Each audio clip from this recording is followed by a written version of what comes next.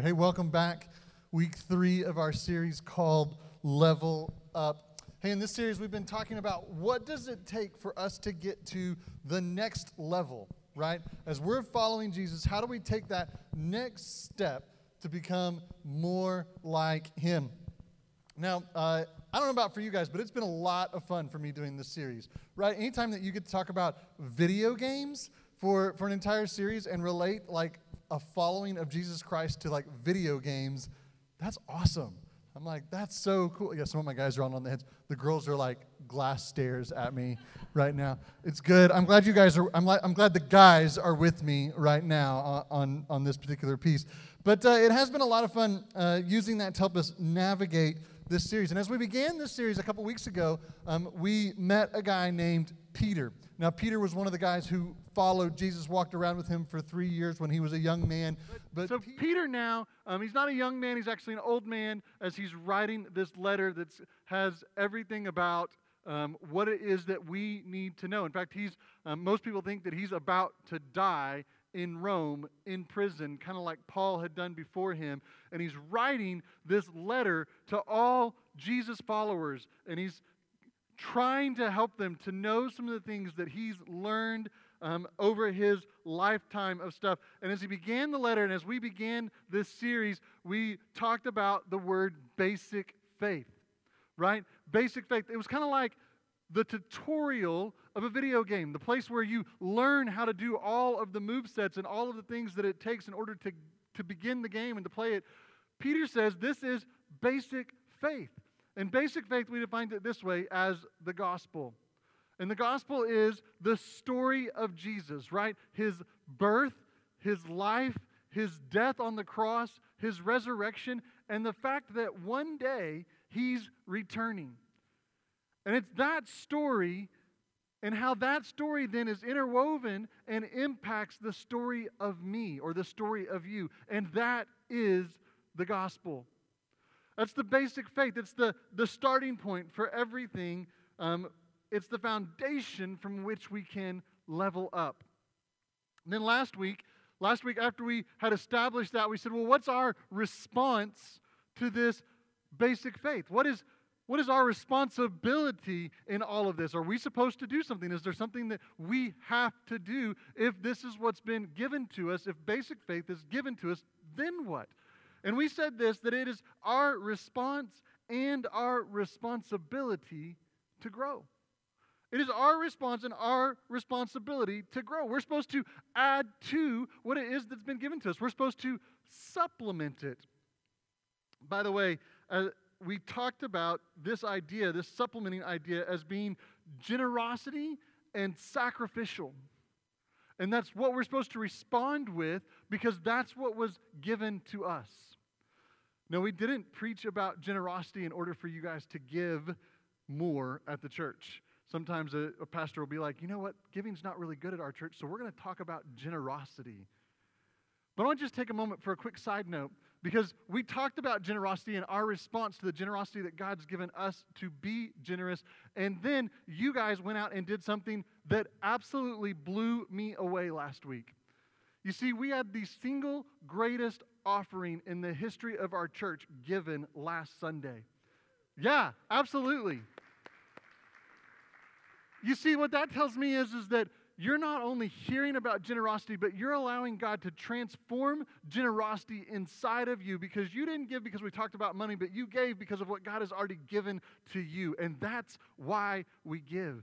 And I was blown away. I didn't have that expectation as we talked about all of this, that you were going to turn around and say, you know what, he's right, and I'm going to give like I've never given before. And it blew me away. We had the single largest gift ever given in the history of our church, but then on top of that, even without that single largest gift, it would have been the best giving day in the history of our church. And all I have to say to that is go God, right? It's awesome.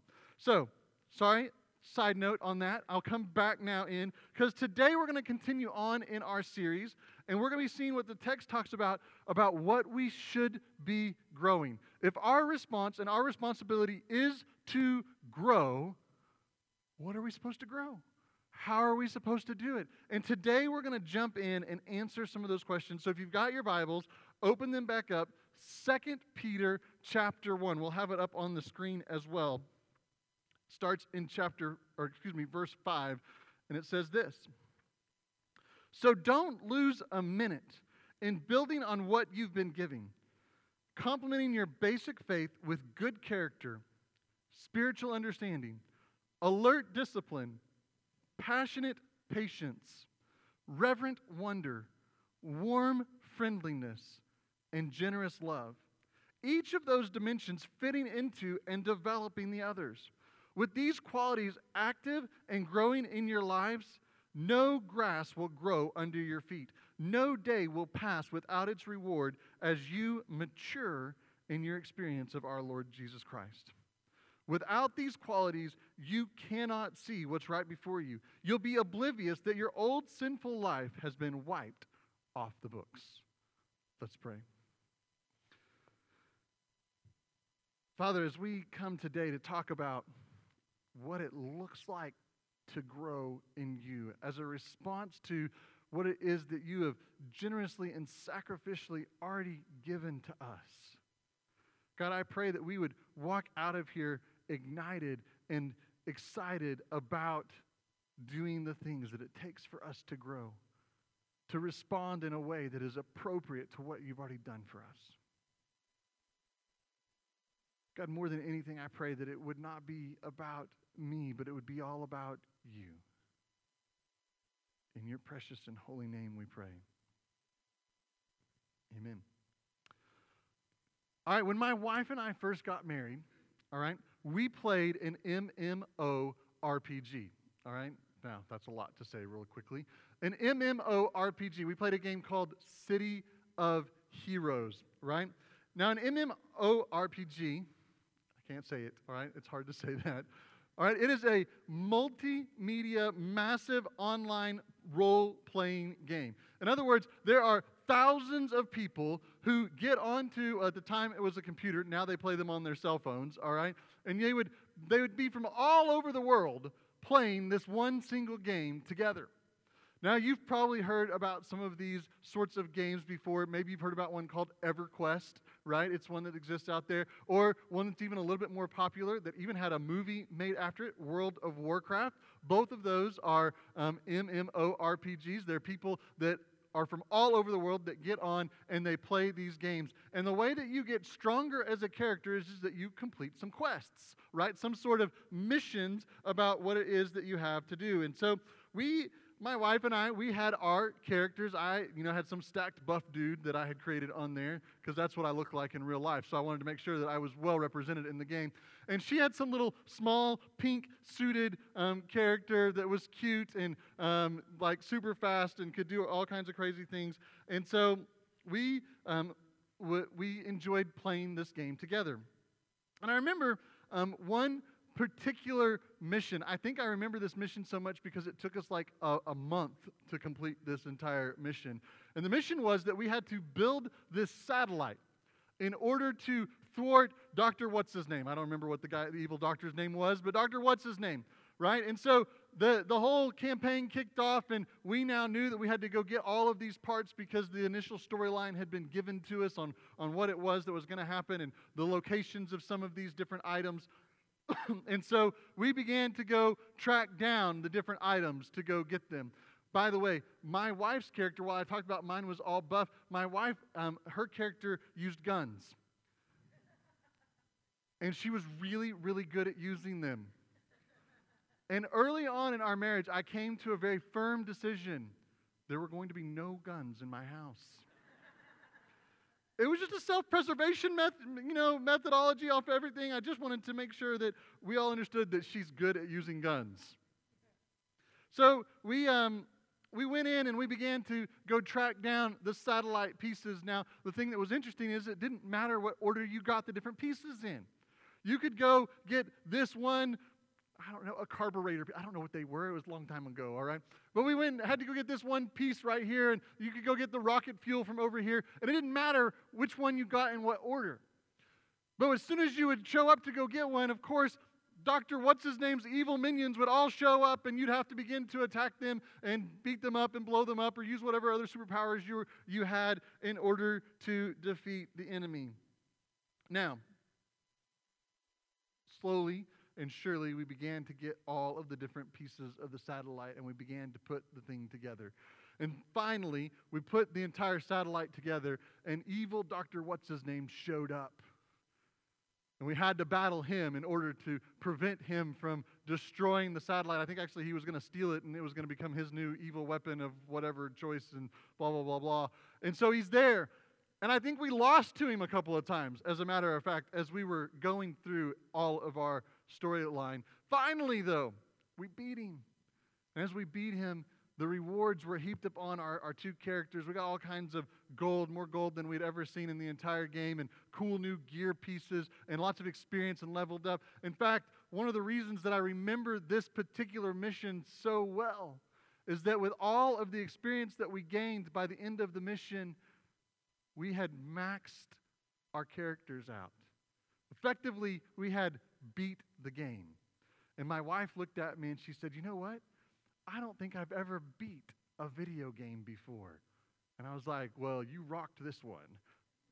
She did. It was awesome. You know, in this text, Peter gives us 7 different qualities, several different supplements that we're supposed to go and get, that we're supposed to add to our basic faith.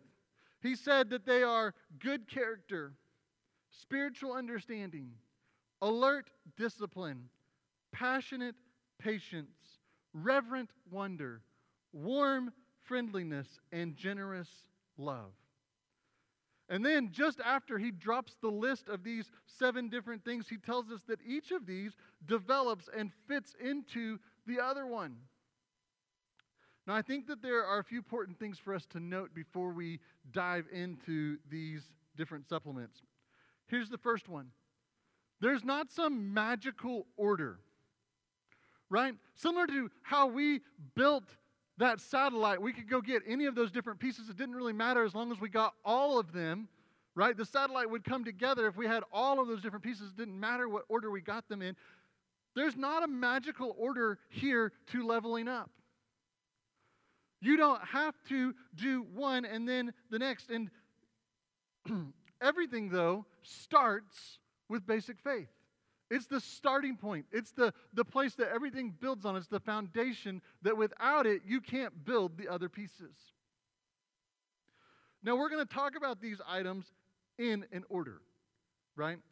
Because, first of all, it's going to make logical sense as we go through to talk about them in an order. In fact, you're going to see that Peter had some logic in how he built them and how it was that they fit into and developed one another.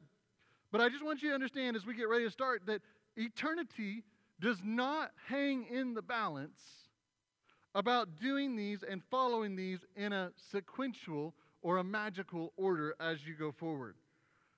That brings me to the second thing that I think that we need to note as we drop in. That is that you don't have to master one trait in order to move on to the second one. Now, we tend to think this way, don't we? That we do item 1 first, and then we do item 2 next. At least that's how normal people think. They think orderly and neat. But as a person who has self-diagnosed ADD, I appreciate this one a whole lot more, right? In fact, once I had a boss who had me do a time audit. You ever had to do a time audit before? A time audit is when you have to keep track for a certain amount of time. Our timeline was 2 weeks. They had to keep track of what we did every hour of the day, and he had it broken down into 15-minute increments. I think I broke it down into 5-minute increments.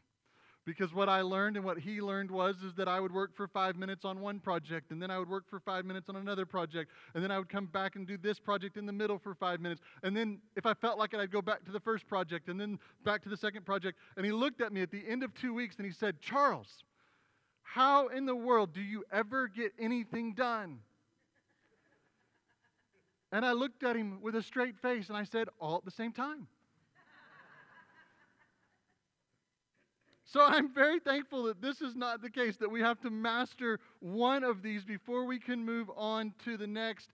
But you know what? It's not really just good news for me. It's really good news for you, because when you think about these items that Peter listed, it's really impossible for us to master being good. It's impossible for us to master knowledge. Those are impossible things. It's impossible for us to master having patience. And so I'm so glad that the case is not that we have to master one before moving on to the next, because if that was the case, then every day I would fail and have to go back to level 1. I have to start all over again. In fact, Peter says it's really kind of the opposite. Not that you should develop just one before moving on to the next, but he says all of these, right? All of these play into and naturally build on the others. And that brings me to the third thing. These disciplines do not negate or replace relationship. These disciplines don't negate or replace relationship. Now, we're going to see this as we talk about the first one even more here in just a moment. But it's so easy to become focused on, how do I just be good? I'm going to make good choices. How do I gain knowledge? In fact, in the 2nd century, a little bit after Peter had written this, there was a whole movement of people who said, hey, listen, it's all about knowledge. You need to gain as much knowledge as possible, and that's what will change your life. It's all about knowing. They were called the Gnostics. It's the same word, gnosis, right here, right? And so, but that's not the case, because when we do that, we neglect something. We neglect the relationship with Jesus Christ. We were not saved, right? We were not saved to pursue a product instead of the producer. We were not saved to make products or to be a product. We were saved so that we could produce and have relationship with the producer. In other words, we were saved to have a relationship and be able to give glory to God. Here's the last thing. Our growth of these traits results in something. Our growth of these traits results in something. It results in entrance into God's eternal kingdom. All right, now hang on, time out. Don't mishear what I'm about to say, okay? Growing these qualities does not guarantee your entrance into eternity. Basic faith already does that, right? The gospel, what Jesus did, already guarantees entrance into eternity. But check out what Peter said. He said that your growth in each of these will keep you on a firm foundation. The ESV translates it this way. It says it will keep you from falling. You ever known somebody who was a Jesus follower at some point in their life, and later on, in fact, we just watched it in the news this week, some big-time Jesus followers who wrote books and had thousands of people who were following what they were saying about how to follow Jesus, stepped away and said, I don't think I believe that anymore. It's sad. You know what Peter says? He says, you want to know how to keep from falling like that? You build these things. You build these things, and it'll keep you on firm foundation and keep you from falling. Well, as we dive into the 7 supplements, I want to give you kind of a framework that one commentator gave that I really liked, and he suggested that this list of 7 qualities could be broken into 2 different sets of lists. The first 4 being about our relationship with God, and the last 2 being about our relationship with each other.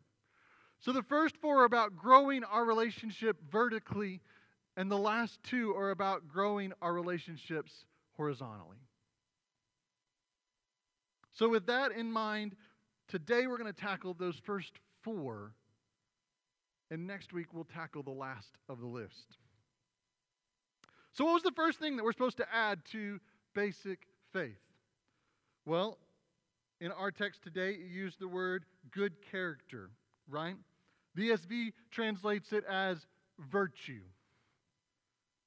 This is the same word that Paul uses in his list, if you've ever seen Paul's lists of what a fruit-bearing Jesus follower should look like, he calls them fruits of the Spirit. It sounds kind of fruity to me, but he calls them fruits of the Spirit, and he says they're peace, love, joy, goodness.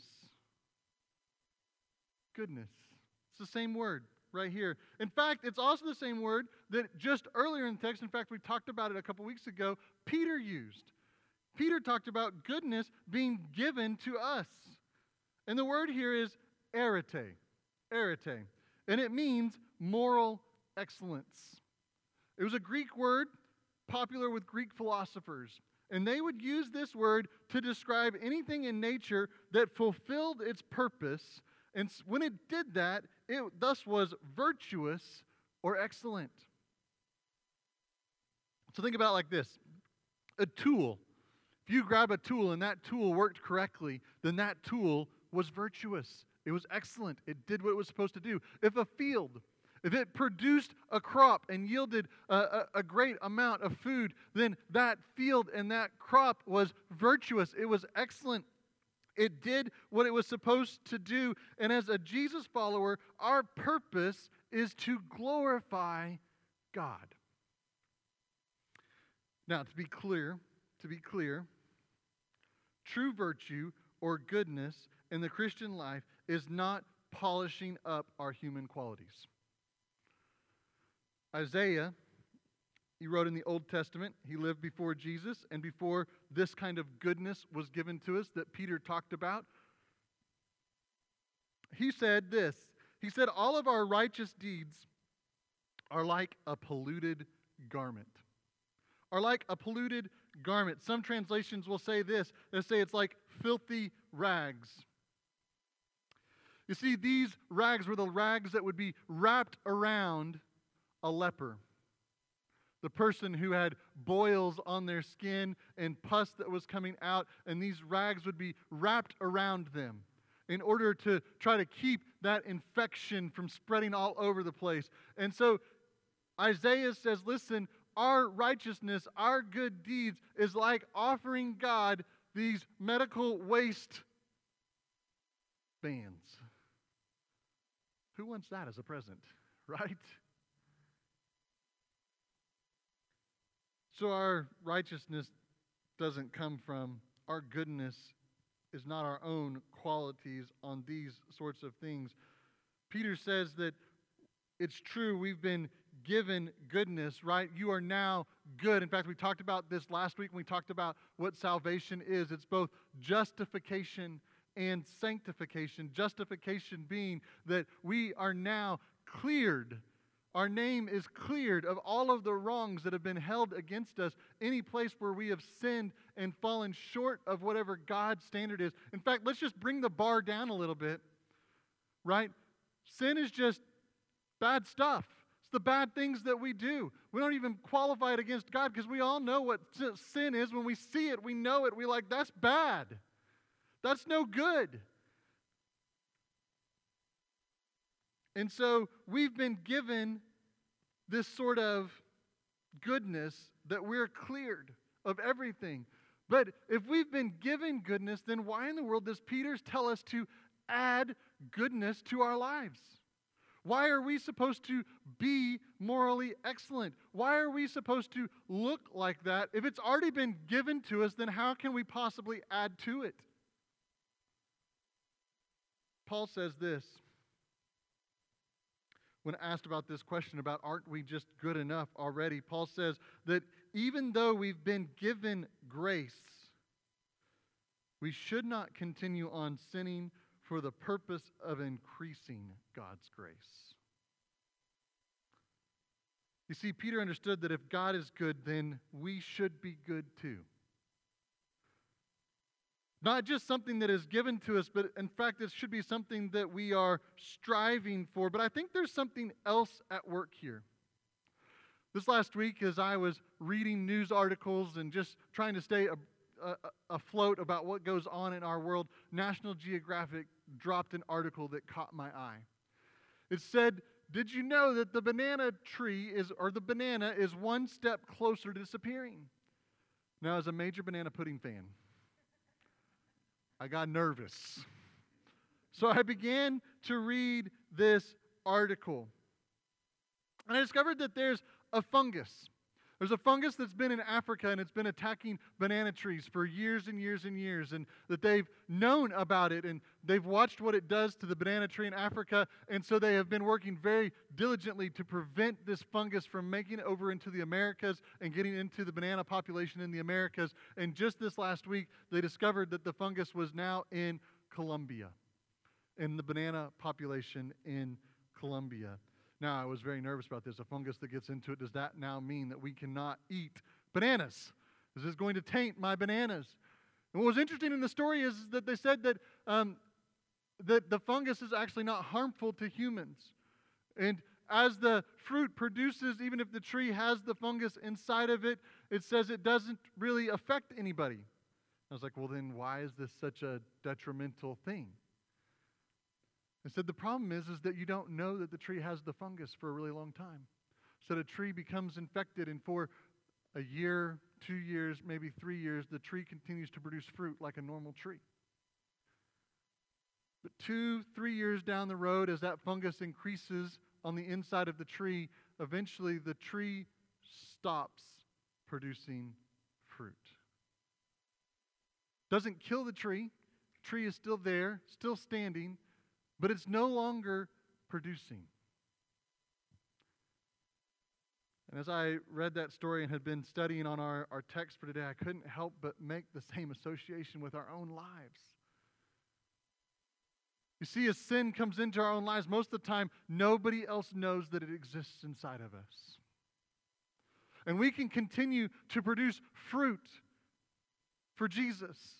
We can do things that look good on the outside, and people can go, oh my goodness, that person looks so amazing, as the sin continues to grow inside of us.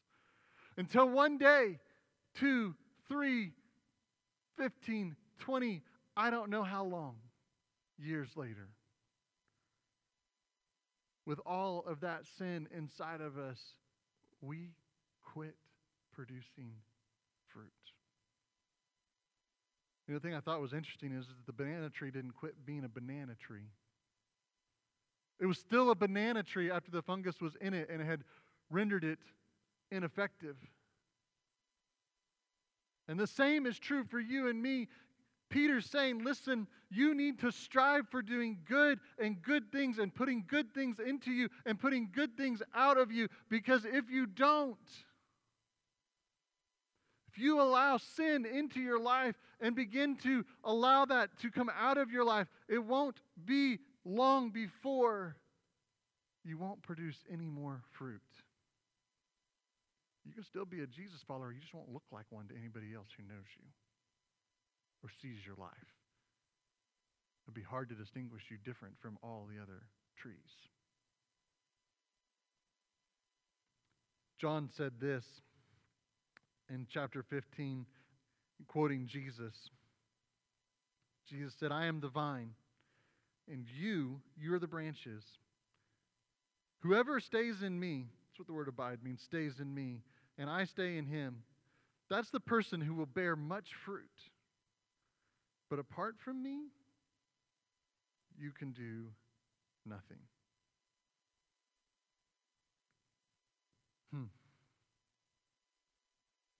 So the first thing we have to do to grow is begin to do good things. You say, well, Pastor Charles, how do I know what's good? Well, Peter answered that. He knows the answer to that. He says, here's what you add to goodness, knowledge. Now, this is different from the word we saw a few weeks ago, which was epigenosis, right? This is just gnosis. And this just means to learn or to gain knowledge. To learn or to gain knowledge. In fact, usually it's talking about this idea of like book study. You're like, wait a second. Peter says that we're just supposed to like book study. What are we supposed to book study? What book should we possibly focus on that would help us to know what to do good?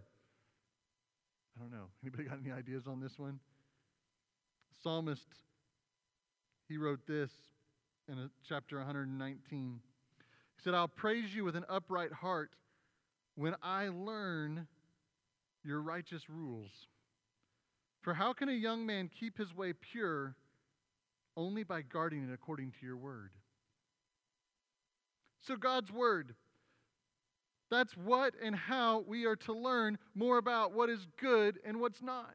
It's by spending time reading God's Word. Peter says the only way that you're going to be able to do this, the only way that you're going to be able to learn and gain this sort of knowledge is by adding discipline. In other words, Peter says, I get it. On our own accord, first of all, we're not good people. We don't do good things on our own. On our own, we don't have all the knowledge there is to know what is good and what's bad. And on our own, we're lazy, generally speaking. On our own, we don't like to sit down and say, you know what I'm going to do today is I'm going to read for 15 or 20 minutes what's in God's Word for the purpose of knowing what is good and what's bad. We don't like to do that. Why? Because that's adding discipline in. Well, Pastor Charles, earlier you said it was about relationship. I did. You're right. So don't allow this to become legalistic and negate the relationship, but relationship happens inside of this discipline. I love David, the same guy who wrote Psalms 119 a little bit later on. In verse 11, he says this. He says, I hide your word in my heart so that I won't sin against you. And then skip on down a little bit, 98 and 99. He says, oh, how I love your law. It's my meditation. In other words, he thinks about it all day. And check this out. He says, your commandments make me wiser than my enemies, and it is ever with me. So Peter says, here's what you do. First, you begin to develop goodness, and you develop goodness by growing in knowledge, which comes from spending more time in the Word. Very quickly, I mentioned just a second ago, don't let this become a legalistic thing. Let me tell you one of the ways that is I think it's a trap straight from the devil. We begin to say, here's what I'm going to do. I'm going to be disciplined. I'm going to spend 15 minutes a day reading my Bible. Pastor Charles said that was a good idea. I am going to tell you that's a great idea. And so tomorrow you go home and you sleep in a little bit. And so you say, oh, man, I missed it this morning. I didn't get up and do it. Everything was crazy in my household. I'll do it tonight when I go to bed. You go to bed that night and you forgot all about it. Oh, next morning you get up. It's okay. Here's what I'm going to do. I'm going to make up for it. Right? So I missed yesterday's 15 minutes, so today I'll do 30 minutes. Oh, man, I really don't have 30 minutes right now. So here's what I'll do. I'll do that 30 minutes tonight. Tonight comes and goes. You don't get to that 30 minutes tonight. Oh, man, I am terrible at this. Here's what I'm going to do. I'm going to make up for it. I'm going to do 45 minutes tomorrow. I'm going to set my alarm clock a little bit earlier. A little bit earlier comes snooze. And before long, you get to this huge list of makeup time that you think you have to have with God that you're like, that's just so enormous. I could never possibly do that. How could God ever want me to do that? He didn't. All he asked was for you to spend 15 minutes of that day. He understands if you blow it, if you don't get it, if you mess up somewhere along the way. It's about a relationship. Listen, if I don't call my dad for a week, I don't just get to skip the next week and be like, sorry, Dad, I missed last week, so I'm just not going to call you this week. He's like, no, call me. I missed you. I just want to talk to you. We don't have to make up for last week's time. Just call me. Let's talk. Our Heavenly Father is the same way. He says, I want relationship with you. And yeah, it's going to take discipline on our part in order to develop that relationship. And yeah, we may have to sacrifice something somewhere in order to do that. But God says, that's how you grow. Spend time with me. It's how you're going to know. Spend time with me. It's how you're going to figure out what's good and what's in my heart. He says, spend time with me. And then Peter takes it one step further. Dadgum him. He says passionate patience after that. By the way, if you ever want to know the most dangerous prayer to ever pray, just pray for patience. I promise God never fails to answer that prayer. If you're curious about if God is really answering or hearing any of your prayers, just pray for patience. And watch as all things go crazy after you do that. You're going to be like, God, I'm done. I don't need any more patience. You've given me enough of it this week. Peter says, passionate patience. Add it to all of these things, long suffering and endurance. In other words, doing it once is not going to change you. It's not going to grow you. It's a start. It's a great thing, but it doesn't get you to the next level. Doing it twice, man, that's even better. Peter says you need to be patient. Same way that the kids that are going to be up here in just a few minutes, I have a picture of my little baby who's now 2.5. And I'm trying to figure out how she got to 2.5 and so big. But you know what? It didn't happen one day. It just didn't change. Oop, there it is.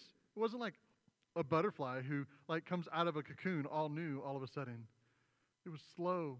It was patient. It was methodical. And God says, I work the same way in your life as I'm growing you. Be patient. Be patient.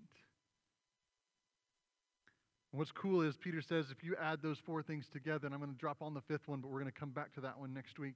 He says if you do all of that, he says the result is godliness. You'll begin to be transformed to look like Jesus. It's the goal. As we level up, it's not more glory for us, but it's more looking like him. So how do you become more like Jesus? Peter says it's pretty easy. First of all, you be patient. You be disciplined, you read your Bible, and you do the right things. And as you do that, you'll slowly be transformed into the likeness of Jesus. But Pastor, where do I start?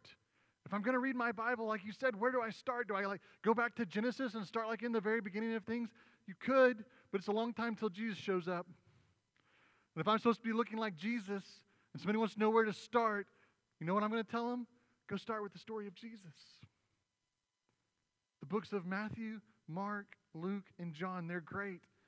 And if you're like me and you don't have a long attention span, go to Mark. I love it. He continually says, and immediately. I know that something fast is about to happen. And immediately. I love Mark. He's great. Matthew takes 28 chapters to do what Mark does in 15. That's a great place to start. You know what I love? Is that as Peter started this whole list of everything, he said to us, don't delay. Don't wait on getting started on adding these things to the basic faith that's already been given to you. He says, start today because you've been given something amazing. Let's pray. Father, I thank you. I thank you for this message about what does it look like for us to grow? How do I do this? What am I supposed to be adding into my life? And God, I'm so thankful for Peter, a guy who walked with you, a guy who talked with you, a guy who knew your heart, sharing that us coming to know your heart will help us to grow to be more like you too. God, we just continue to give you glory and honor. In your name we pray. Amen.